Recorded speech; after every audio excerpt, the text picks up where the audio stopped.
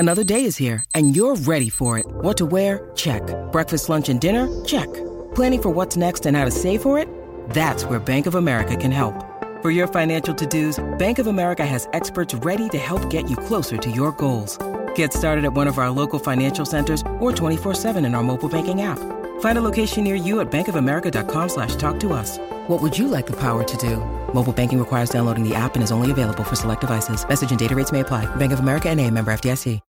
When you need mealtime inspiration, it's worth shopping Kroger, where you'll find over 30,000 mouth-watering choices that excite your inner foodie. And no matter what tasty choice you make, you'll enjoy our everyday low prices, plus extra ways to save, like digital coupons worth over $600 each week. You can also save up to $1 off per gallon at the pump with fuel points. More savings and more inspiring flavors make shopping Kroger worth it every time. Kroger, fresh for everyone. Fuel restrictions apply.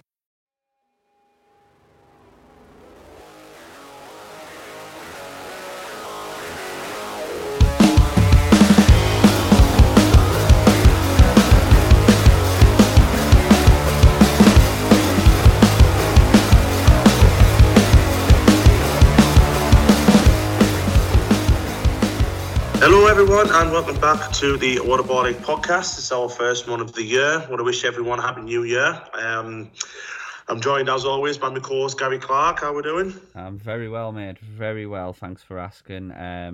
Back from COVID. Back ready, raring to go, so let's do this. Yeah, you had a bit of a mixed Christmas, didn't you? Because obviously we were out on the 27th of December and then the 29th you were tested positive. I did. Well, I had symptoms, and then the day after was New Year's Eve, and I tested positive on New Year's Eve morning. So New Year's Eve, New Year's Day, stuck in my room. Nah, bad times. And we've got a very special guest with us tonight. We're going to go over the women's football. So we're going on the women's side of things, and a very interesting story. A story of heartbreak, a story of Phoenix rising from the ashes. To be totally honest with you, and to go over it, it's Paul Wheeler from Coventry United Ladies FC Radio. How we doing, Paul? Evening, folks. You've given a better introduction than I could ever have given with that one. You've really taught me up. That's what I'm here for, mate, to be honest. I'm here for the intros. I'll be shit for the rest of the podcast. All good, mate? All good, yeah. Obviously, from covering the story down here, which I'm going to talk to you guys about, it's been a fun couple of weeks, to say the least, and we still don't know where it's going to go in the future, but it's looking a lot better now than it was just before Christmas, put it that way.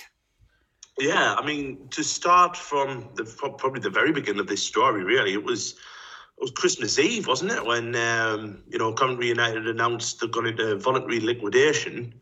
I mean, Christmas Eve, it's mental, isn't it?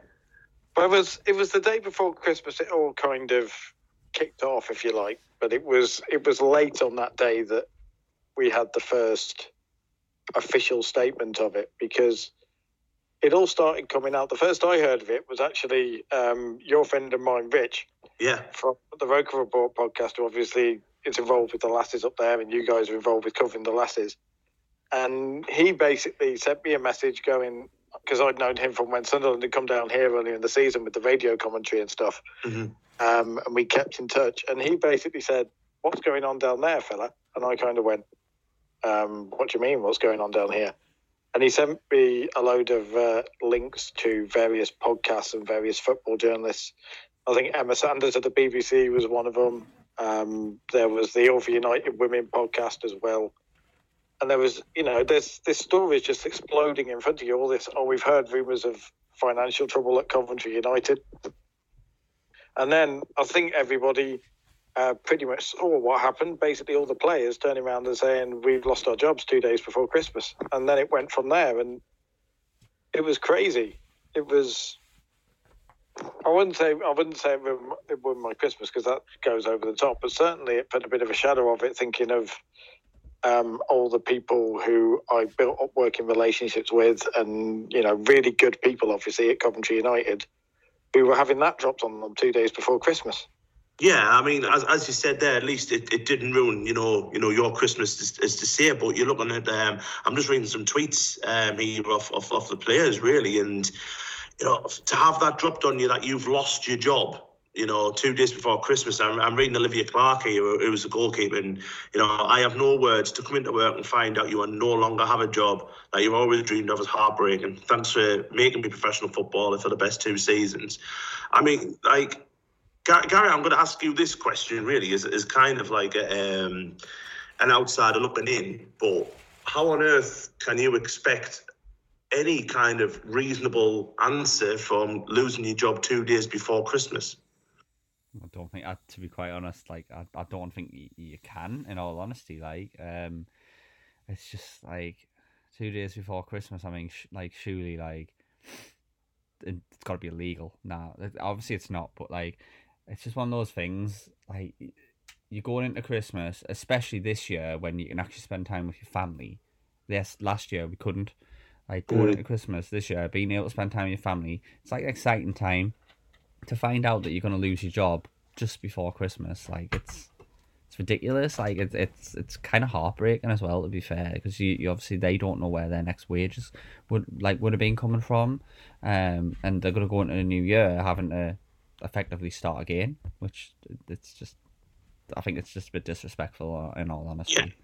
Yeah, and Paul, these are professional footballers, aren't they? I mean, the club gone in. I think to turn professional earlier on this season, start this season. Yeah, they announced they were going to, because a bit of background for Gary and indeed anybody else who hasn't really been following it. Coventry United used to be Coventry City Ladies, and then as people will know, all of the interesting times we've had down here in Coventry with the men's team and ownership with that the past 5-10 years or so, which is thankfully now kind of beginning to resolve itself. They split away. Another team was basically created, like almost like a fans team, like FC United of Manchester, called Coventry United. And the reason Coventry United play in red and green and rather than sky blue is because red and green are like the civic colours of Coventry. Right. And so there was a men's fans run club set up that still exists and plays in the United Counties League, which is about step 7, I think, of the league system. And the women's team kind of grew out of them. They took over Coventry City women's team, if you like, rose up to the leagues, to the FA Women's Championship 3 seasons ago now, in fact, if you count this one. Did and came up through like the National League and whatever else, and were part of Coventry United men's team. Then they split away from the men's team in 2019, if I've got it right, because my timeline still, because I'm a bit late to watching them. I've got to admit I've kind of fallen hard and deep into watching them because I'm the same with Sunderland, mate. I think I think I'm about 4 years in, but my timeline's exactly the same as yours. I can't remember. Dates are terrible, so don't worry about that. But I basically went to watch them because they play at the rugby ground in Coventry, the Butts Park Arena, where Coventry Rugby play, which is literally, I can see the roof of it from my house practically. Yeah. And it's very close to Radio Plus where I work as well, right in the centre of Coventry, where a proper sports ground should be. I know we've got all the grounds out by the edges now, the weird building, but it feels like a proper sports ground. And they were advertising, they were trying to get fans in when they played Liverpool in the Conti Cup a good couple of years ago now. And I was like, well, we'll go along and watch it because tickets are much cheaper than going to watch the men. And usually I'm working on Saturdays anyway, so I can't go and watch the men. So I went along to watch them and just got hooked straight into it. It was an instant, this is proper football, almost, and seeing the girls play. And so I kind of came in at the start of the championship era, and I was watching them, and I'm doing a sports show for local community radio, and I realised nobody was covering them. So I started kind of talking about them on the sports show. And then I just happened to mention something to one of the people at the club after a game. Oh, I do this. And then it was, you've got to come and meet the chairman at the time. And the partnership basically grew from there. And then I was very lucky, my boss at the radio station, when I went to him and said, can we do more to cover this team? He was like, well, yeah, do as much as you like.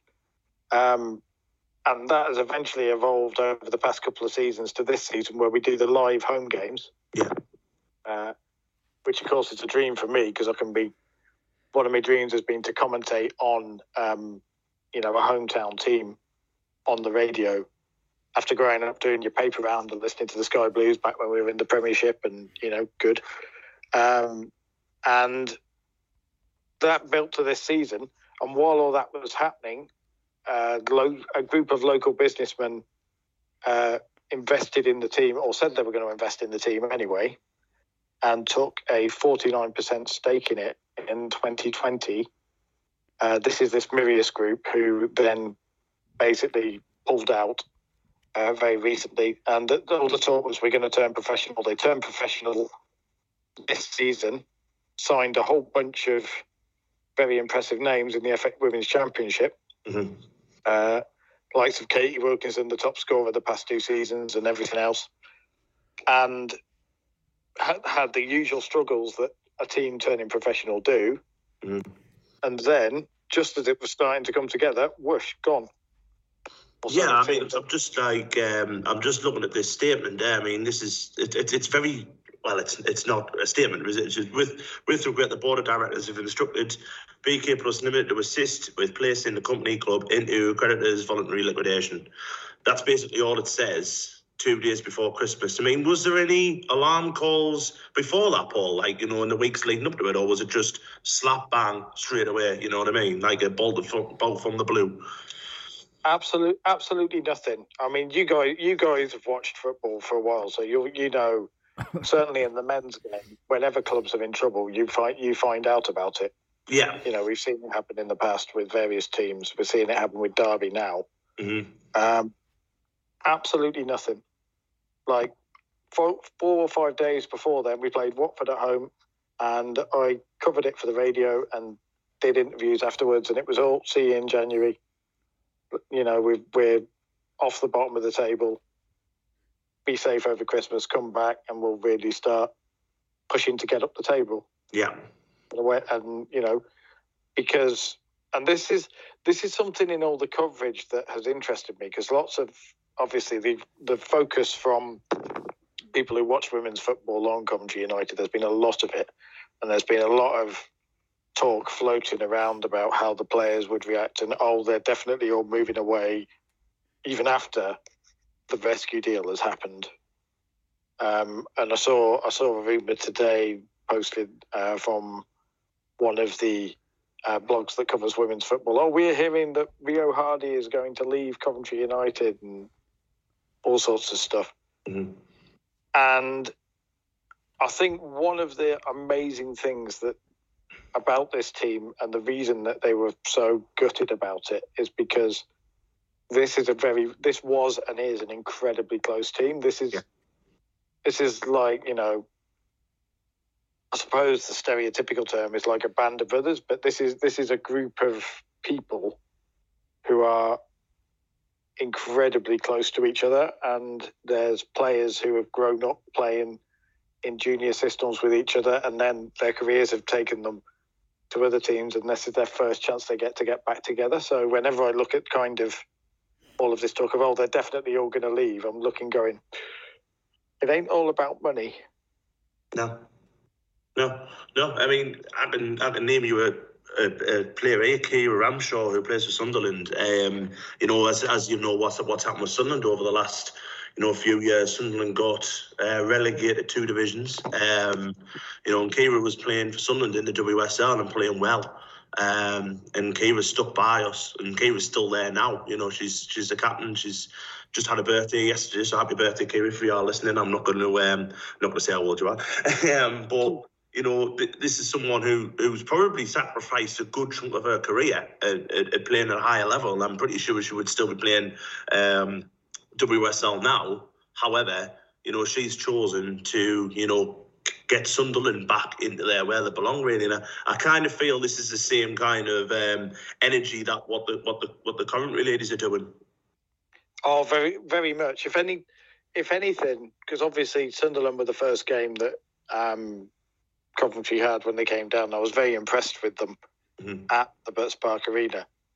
And you can see the togetherness, and you can see the fact that it is a team. It's not kind of a group of players come together. A lot of them are local lasses, and you can see it. You can see the pride in it. Yeah. And in Coventry, they're not like Coventry born and bred, but a lot of them are Midlanders. And you can, there's a lot of local pride in there. And I did an interview the other week after all this had happened with Anna Wilcox, who's like one of the longest serving players. And she said something that struck me. She said, Katie Wilkinson, the captain, is her best friend away from the pitch as well. And one of the things she said about it is when I asked her and said, when you see all this stuff about is the team splitting up and whatever else. And she said, this is a dream because for me, I've grown up playing as a kid with Katie and with Liv Ferguson as well, and a bunch of other players. And that this was a chance to play with them professionally, and it looked like it was going to be taken away. So, and she said, I'm a strong character, but this hit me really hard. And I think then it struck me how strongly it was and how strong the bonds were. And I think there is a lot of parallels perhaps between Coventry United story and Sunderland's in terms of the against adversity and the team wanting to get back together and come back together as a group. Yeah, definitely. I mean, we'll go back to the story because obviously, as you mentioned before, your Christmas was ruined, and then out of, like I say, like the phoenix rising from the ashes, really, we get the news that Coventry United were set to be saved by Energy Angels chief Lewis Taylor, and Lewis, I believe, has put £200,000 in to ensure Coventry finish the season, and is set to purchase a club, or has purchased a club now. I mean, describe the feeling then, Paul, from being so down in the dumps, and not knowing when your next, Radio Coventry is going to be, or the next time you watch Coventry United ladies, to being saved. Like I say, the phoenix rising up again, really. Well, it's weird because we're used to, I sound hard-bitten and stuff. We're used to disappointment in Coventry, but we're also used to great escapes. And this felt like one of those because it literally all happened in a few days. And I, along with everybody else, started to see, because it was the power of social media that did it. I am convinced to this day it was the power of social media that did it because it was people within the game sharing it. And if you could take one lesson from this, it's the power of the football community. I think that was huge. Lewis has put the money in, and obviously he's done a huge chunk of the work. But he said, I've spoken to him, and he said, if it hadn't have been for social media, I might not even have been aware of it. Mm-hmm. And now, suddenly, I was aware of it. And a few days later, I'm the new chairman and owner of a football team as a result. Yeah, because there was a huge GoFundMe page, wasn't there, for the ladies and everything like that. And obviously, I think, because obviously a lot got shared on Twitter, didn't it? Because I shared quite a lot of it on Twitter, and just to see them, obviously being a club still, because I thought that would have been such a shame, especially with. It was quite tight at the bottom, as you said. Watford, you just replaced Watford. Watford just replaced you guys, sorry, at the bottom, and kind of felt that the season was due to start, in January, wasn't it? Our season starts now, you know what I mean, and trying to pull a few players down, pull a few teams down there with you guys. Yeah, very much, and I am very much on the periphery, so I almost can't speak to the impact of it. Except personally as someone who covered the team. But I think, just to realise, actually, this team has been saved. And Coventry United do still have a women's team. Mm-hmm. And me personally, I am going to get to watch and commentate on this group of players who have, built up a real attachment to. Yeah. As well this season playing, because even when they were losing, it was kind of glorious losing. It was never, you never felt they didn't care. Yeah. And the people around it and stuff like that. And it's that we're quite big on emotional attachment as well in Coventry towards our sports teams. So, this team feels like it's got Coventry in it in a way that perhaps some teams who've played for Coventry City in the past haven't, or whatever else. It's just a real story that the city can get behind, I think, and hopefully will get behind for the rest of the season. Totally feels I'm exactly the same with Sunderland ladies. Like I say, it's I absolutely love it, and we'll talk about there has been a 10-point deduction, and I know that you feel really, really strongly about that. We'll talk about that in a minute, but we'll bring Gary in on this as well, because Gary's an outsider looking in on this. I don't think he's been to a women's game in his life or anything like that. But for people who are listening to our podcast who probably haven't been to a ladies game, but say, there's a ladies team just around the corner, like you said there. There's a ladies team who play around about 3 miles away from us on a Sunday. It's quite cheap to get in. What would you say to the people who would maybe want to try it for the first time? Because I would say just go ahead and do it, because you won't be disappointed. Yeah, I would. Say... Sorry. Sorry, Gary. I've taken. No, I was just saying. Yeah, I would say the same. I mean, just to quickly put a point in there. I mean, I don't really know much about the women's game, but I see Anne sharing stuff on Twitter. So then, for example, like his Twitter space, which he does with Rotor Report, I see that, and that's putting it out there. And again, it comes back to that, like you said, about the power of social media. You're putting stuff out on Twitter, therefore you take like a little bit of a vested interest into it. I mean, when we were at the game the other day, Anna asked if you went to the ladies, and obviously said that it was called off because the pitch was absolutely destroyed from the weather and stuff, and it gets no sun. You take a vested interest in it because you see it out there and you see it on social media, and again, that's the power of it. And I would 100% say, if there's a game around the corner, like you've said, it's worth checking it out to see what you think of it. Yeah. Paul, if you want to come in on that as well, mate. I'm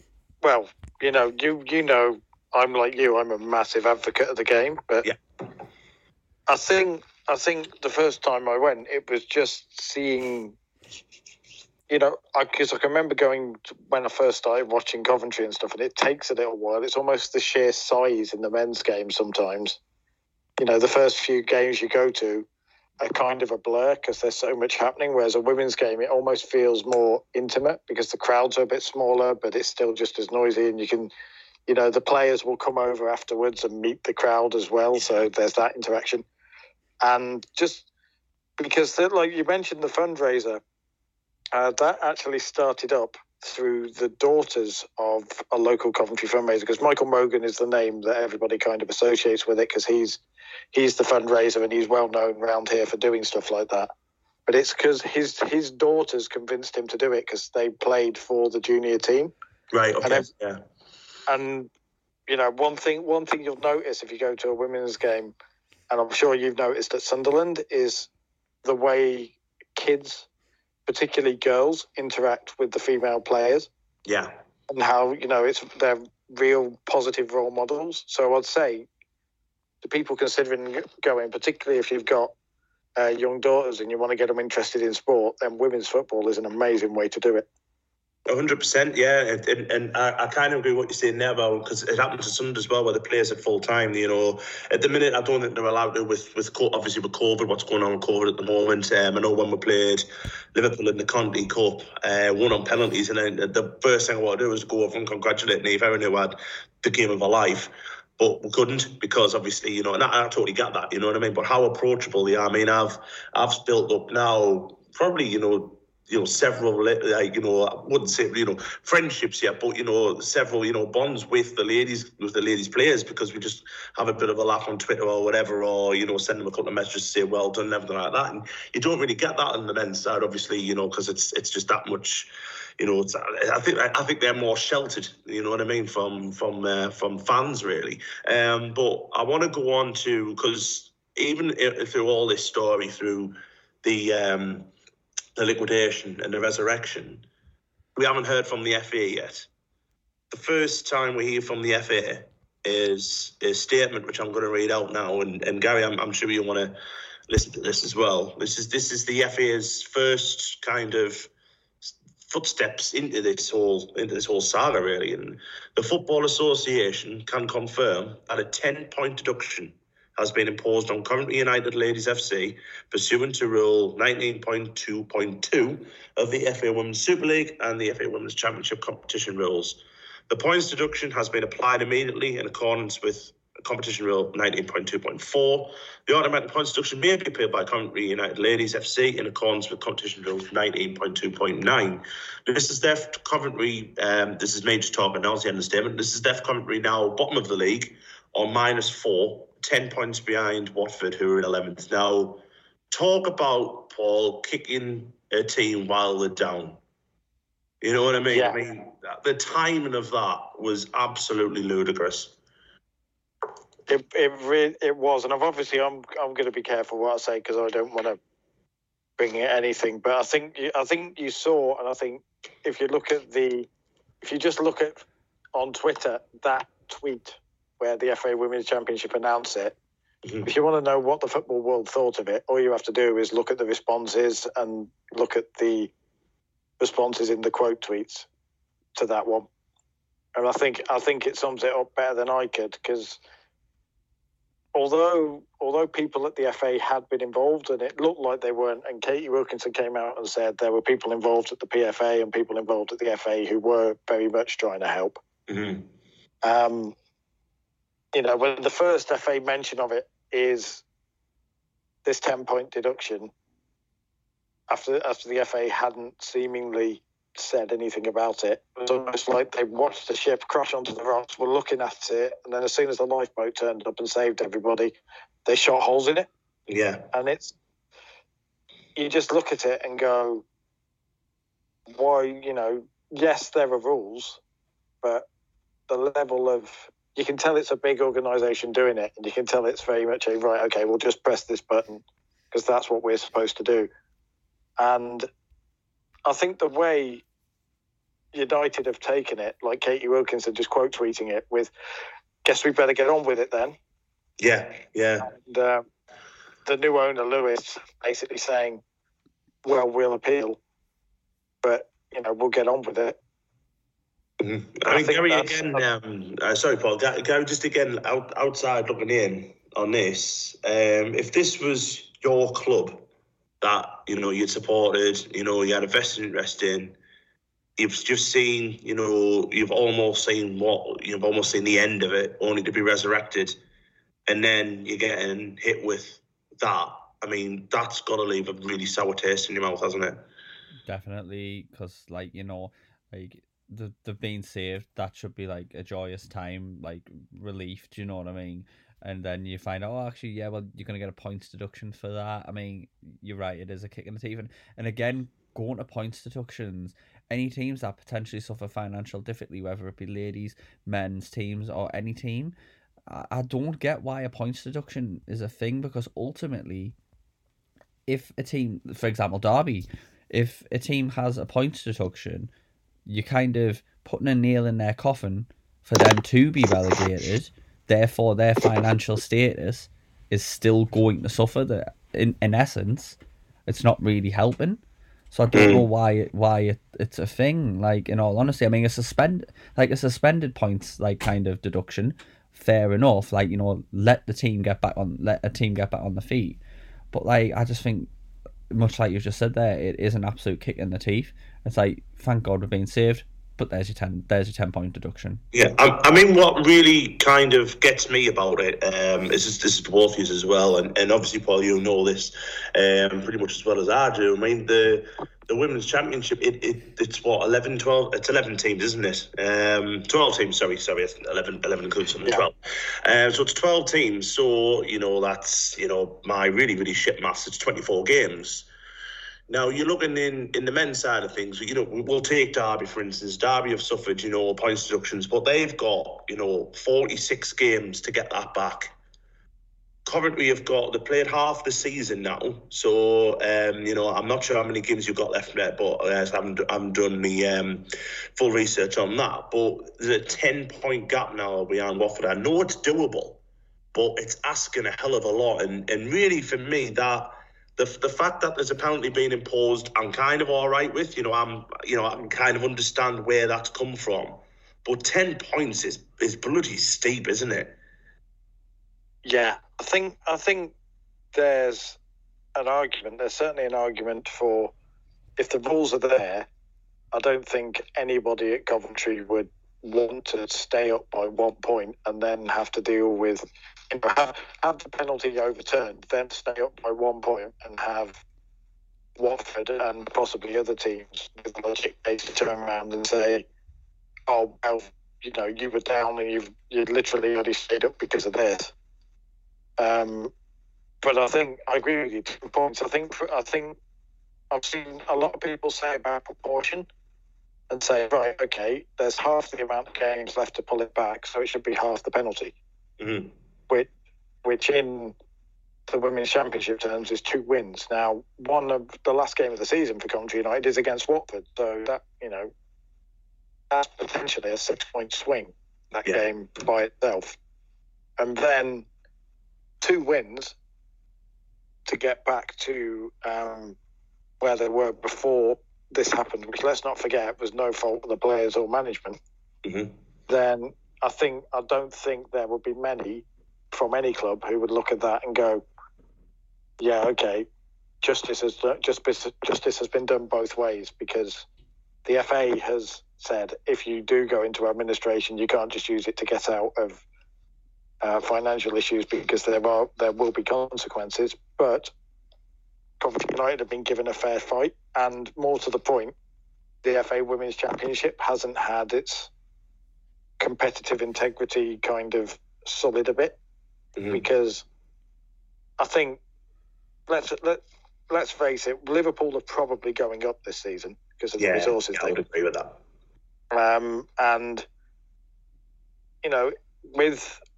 there's only one relegation spot, and with men's leagues, even if there's one team dumped down the bottom, there's still the interest for fans and broadcasters and media that there's still 2 spots to fight over that possibly won't be decided to the last day of the season.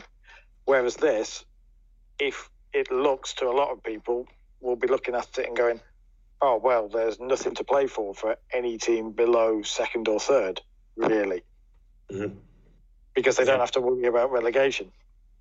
Yeah, because there's not much in terms of money wise, is there? For where you look at it, you look at like a Champions League place or something like that in the Premier League or even a Europa League is worth millions and millions of pounds. I mean, we could have another completely other conversation for another time about the money that's in especially in the Women's Championship. It's not much at all. So you might see a lot of dead rubber games. Fingers crossed there isn't, and fingers crossed. I mean, I'm hoping that we see a really, really good run from Coventry. When we start playing again. I mean, have you got a game Sunday? Sheffield United away. Yeah, that's a winnable game, isn't it? Sheffield United are all right. It's a winnable one, though, isn't it? I mean, I'm expecting. Do you think now, obviously, with having what's happened, having pretty much a fresh start now, that the girls are just going to really kick on now? This is our second chance, basically.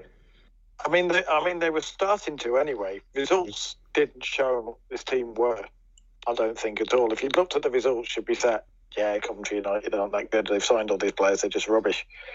But in terms of runs of luck, and I know I'm a bit biased, but in terms of runs of luck and in terms of the way this team played, it was really starting to come together, running Tottenham close in the Continental Cup, putting them back from 2-0 down, beating Durham as well.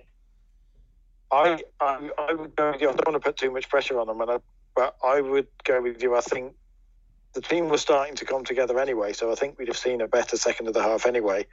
But I think with this added motivation behind them and the kind of having gone through this experience together, I think you'll see a Coventry United team that no team will want to play after this. Yeah, I mean, for the rest of the season, I just wish them all the best luck. Apart from when they come up here and play Sunderland at Everton Calgary, I'll be keeping a massive eye out for those results, Paul. But yeah, like I say, starting from Sunday, very much the best of luck, and fingers crossed that they manage to get out of it. I mean, it's going to be a huge ask, but as you said before there, when the back's to the walls, what do people do? They fight back, don't they? So fingers crossed it'll be a happy ending. And if not, then I'm fairly confident they'll come straight back up anyway, as long as they keep, the muteness of players that's there. And as you've just said there, the majority of them, if not all of them, are staying, aren't they? So at least they're willing to see this out. Yeah, at least this season, I think, because they know, I think for a lot of the players, because of the level of a lot of the players, players like Rio Hardy, for example, players like Katie Wilkinson, even if they're only guaranteed till May, money-wise or whatever else, they've got the chance to, make themselves almost legendary and really make themselves, or they can go mid-season to another team and try and start from scratch in terms of fighting their ways into the squad. So I think the vast majority of them will stay. I think all of the rumours I won't believe any of the rumours until I actually see any player sign for another club. Yeah. Basically, or have it officially confirmed. Yeah. Fingers crossed, we're used to great escapes in Coventry. So fingers crossed we can pull off another one. Yeah, fingers crossed. And like I say, we'll be keeping our eye out on what a ball like Fulham. And obviously, apart from being a biased view, apart from when they play Sunderland, I hope they win every other game that they've got this season, and hope there's a happy ending. But Paul, for now, we are going to bring you back in because we're going to talk about the FA Cup third round that happened this week. But thanks very much so far, anyway, for that great insight. I think we've all learned a fair bit, and I think whoever listens to this is going to have the Coventry United scores on the phones, I think, and really hope that they manage to get it away. So cheers for coming on, and like I say, we'll talk to you again in a second anyway. I'm going to pass over to Gary, who's going to take us through the FA Cup third round. Yeah, definitely. I mean, let's start off with like a couple of shocks at least. Anyway, I mean, a big one. And I'm not going to mention that team just yet, but I'm going to mention Hartlepool knocking out Blackpool 2-1. I mean, Hartlepool for years has been a team kind of in obscurity a little bit. And, Blackpool aren't doing too bad in the Championship, the 12th at the moment. So, that's a good victory. Good little victory, moral victory for the North East as well. Obviously, a team that didn't do too great was Newcastle, who got put out by Cambridge 1-0. And, you got to give a shout out to Cambridge's goalkeeper. I think he had the game of his lifetime. But they thoroughly deserved it. They held the pressure well, got the goal, came out of it with the win. I mean, very, very, very good result for them. Another shock, obviously, was Arsenal and Notts Forest. I thought that was actually quite a physical game. I definitely thought there would have been a red card in it. With Nottingham Forest obviously getting the 1-0 win. So that was an interesting one as well, but they look quite good under Steve Cooper. I don't know if you saw any of those games, And. For me, the one I haven't mentioned actually, because I am going to mention it later on, but for me, a great result to see Kidderminster Harriers from the non-league beating Reading and actually getting a really, really good draw in the fourth round. They've got West Ham at home, so they're going to be. And we always say about the FA Cup third round, I think you like to see the underdogs. We're talking about an underdog story, today tonight, and it's great to see them, getting to the fourth round. They'll get the telly money. They'll be bouncing. There'll be a full. I would imagine a full stadium there. Yeah. Bar that, again, I echo the Cambridge result. Thought that was excellent for them.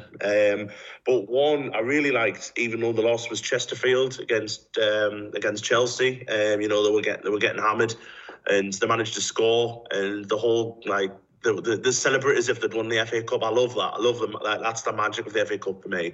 They're still celebrated. They're not going to get to play Chelsea probably ever again. You know what I mean? Unless they're drawing them in the cups, which might be unlikely. But for something like that, I really enjoyed. But I thought the whole third round. It had everything. There was goals, there was shocks, there was all sorts. It was a proper good weekend of football, really. It was, and you've got to kind of love, like, the concept of the FA Cup. Like, I hate it when you see managers like kind of take the tournament lightly, or even the Carabao even. But like, this is a chance to win a trophy for your team, and seeing the lower league sides like you say Kidderminster Harriers, who have now got West Ham. It's a great day out for the supporters, and the supporters, regardless win loss or draw, it's a big thing for them, which is great. I mean, Paul, what do you think of the FA Cup? I mean, I love it. But I said, because I was covering it obviously for my Saturday sports show, best football weekend of the year, in my opinion. Third round of the FA Cup.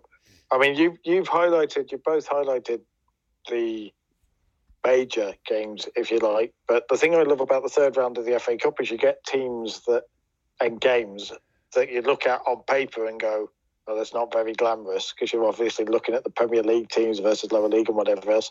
But they're the best games. And one of those in particular was Barnsley versus Barrow, which was 5-4 after extra time. Really good game, that. Really good game when I saw the highlights of it. I mean, how often do you get to see a 9-goal thriller in anything? Never mind a lower league team constantly coming back and scoring 2 goals. I think they scored something like 2 goals in the final 3 minutes. Barrow did. To take it to extra time as well. It was... and we were tracking it and obviously keeping people updated, and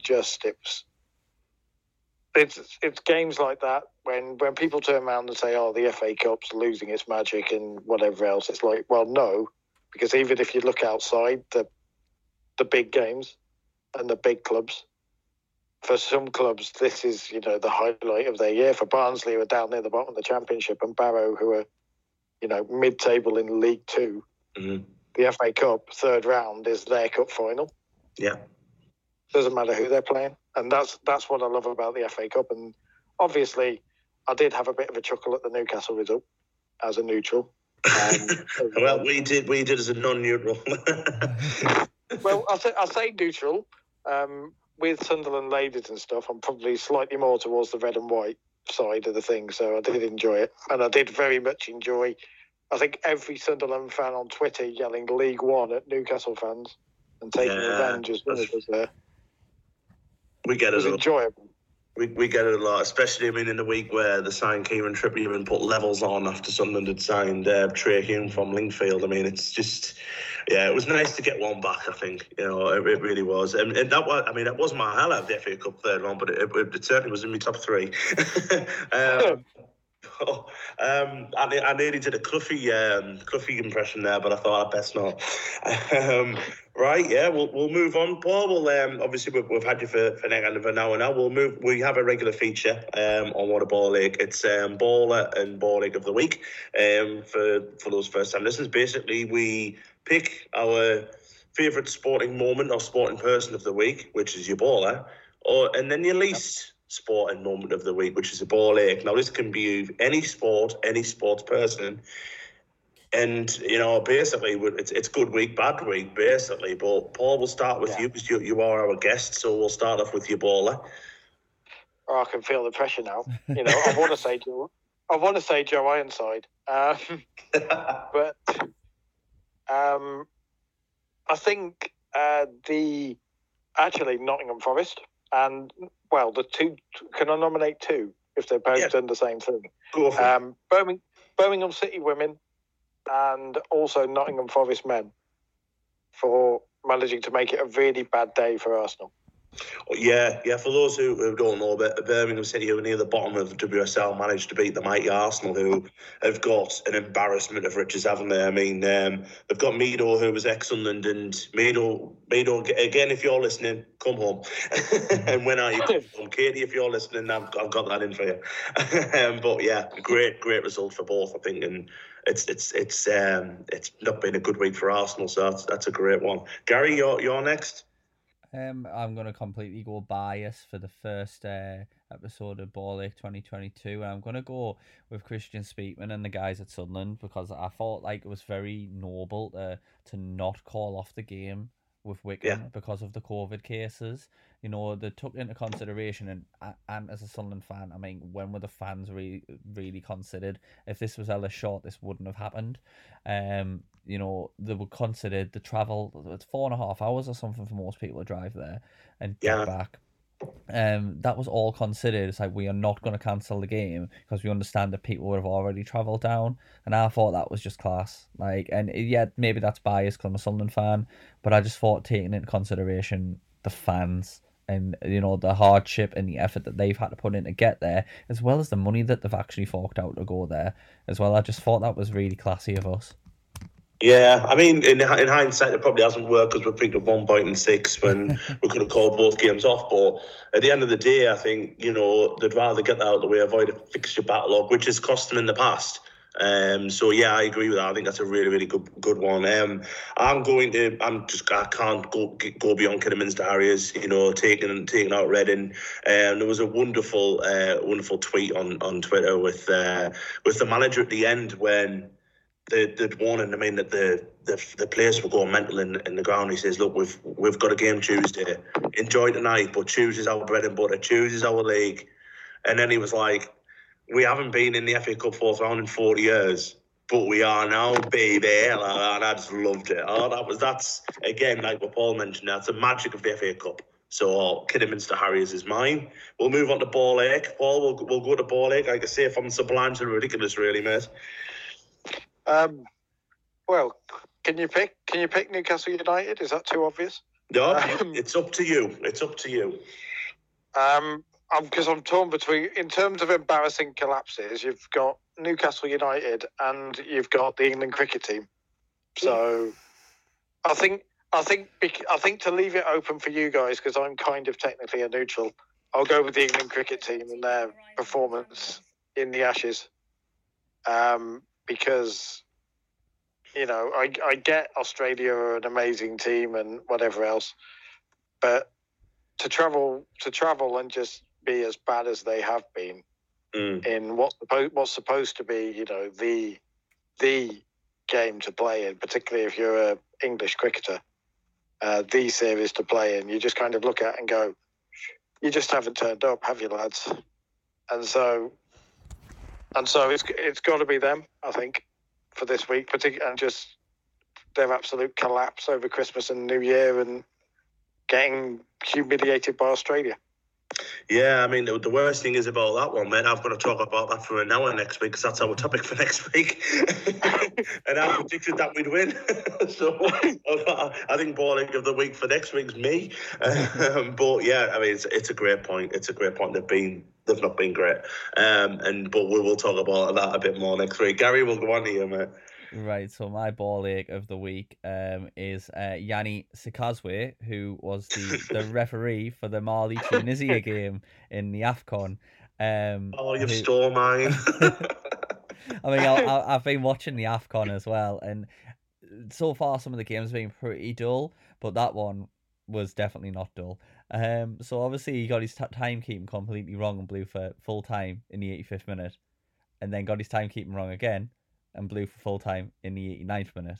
Obviously, that caused absolute hell on between Mali and Tunisia. Tunisia, obviously Tunisia were going to lose. They were 1-0 down. Then the teams went out to the back. Obviously, go to the shower. Mali came back out, put the shirts on. Tunisia didn't come back out to play the remaining minutes. It was just absolute chaos. But you know, he's admitted he got his timekeeping wrong. I would like to say it happens, but I think it's the first time I've ever seen it happen. But that was very, very interesting. Do you know what the funniest thing was about that? The first time, the 85th minute when he blew it for full time, and then he checked his watch. And then he threw up the "my bad." He threw the "my bad" signal, didn't he? I was just absolutely creased at that point. Yeah, that Mali coach was going absolutely berserk, wasn't he? Yeah.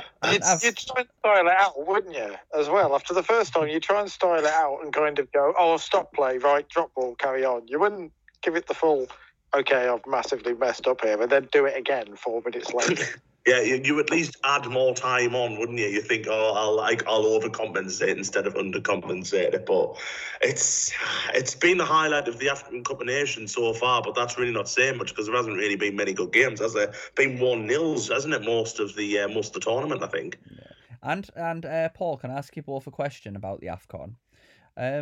So do you think AFCON is, to be honest, disrespected by a lot of managers, a lot of football managers, obviously not letting the players go? Like, for example, Watford didn't want a Emmanuel Dennis go or Sarr. Do you think they disrespect the tournament? I'll let Paul answer first, mate. I've got my own little views on it, but I'll let Paul answer first.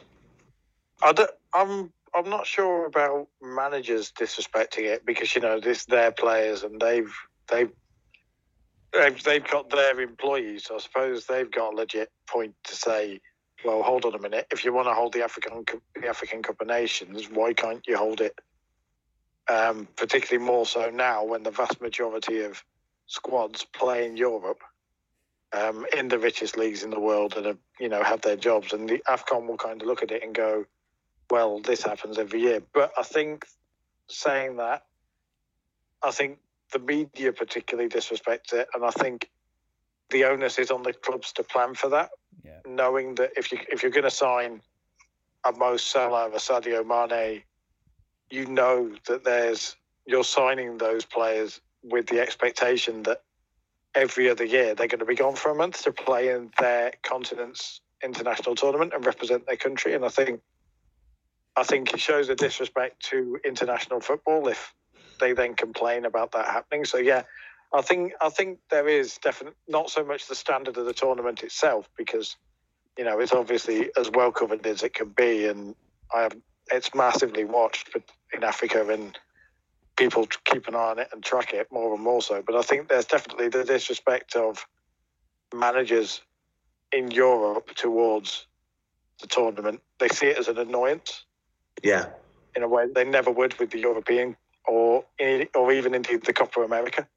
Yeah, I mean, I think the bother is with it all, and it isn't the AFCON's fault that it's on where it is. It's been on it's been on that times from as long as I can remember. It's basically you're looking at like you take Liverpool have lost the two best players for 3 weeks, and if that derails their season, where to be honest they're not going to win the title now anyway, because I think it's City to lose anyway. But if say they were 2 points behind City and they've lost Mane and Salah, and you're kind of thinking, I think as a manager there, you're thinking, well, I need these guys back, and I think it is, as you said there, it's more of a hindrance to managers in Europe, because they know, but that this is going to happen. So why not in this summer have you kind of thought, right, I'm going to sign a attacker who's going to be on the bench, but I might need him for the 3 weeks the African Cup of Nations is on. So I think there is a little bit of disrespect. I think Gary's right, but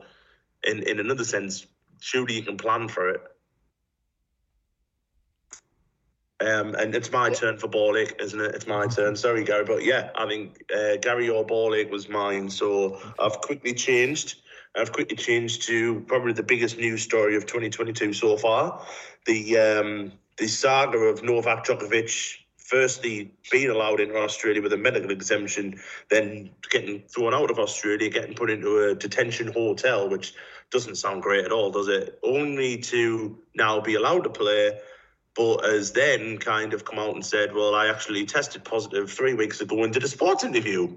So, yeah, Novak Djokovic wins my ball ache of the week this week. I mean, I've lauded over Novak Djokovic for so long, being a tennis fan. I think he's the best of our generation, if not the best ever, but he is really cocked up this time. And I kind of think he's been a bit arrogant about it and thought, I can beat the system here in probably the best immigration system in the world, in the Australians, who don't take any shit, to be honest. And Gary, that will cost 50 pence. But so Novak wins mine, and I kind of, as much as I love him, I don't want him to win it now. I want someone else to win it now, because I think he's been a bit arrogant about it all.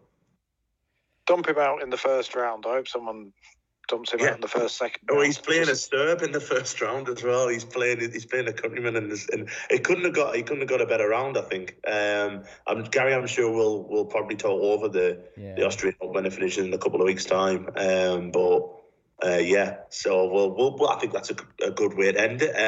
Paul, thanks so much for joining us. And good luck with the commentary for the rest of the season. Good luck for commentary ladies. Fingers crossed. I hope they get out of it, and I'll no doubt talk to you at some point down the line anyway. But cheers very much for taking the time out to tell us the story, and I'm sure people who listen for the first time have been very interested by it, and we'll be rooting for you guys when the season ends. Yeah, thanks for your time. Many thanks for having me on the pair of you. It's been a pleasure. No worries at all. Thanks, Gary, as always, thank you so much. We will be back next week. We've got Lucy Reese coming on again to talk about the Ashes. I think we've got a couple more guests lined up as well, but we'll mention them next week. Really. Pardon? We've got basically a panel to talk about the Ashes. We have a panel, yes. We have a panel. We'll mention that. We'll mention that next week. Thanks very much, everyone, for listening. Hope you have a lovely week. Hope you're all staying safe. We'll catch you soon. Take care. Bye for now.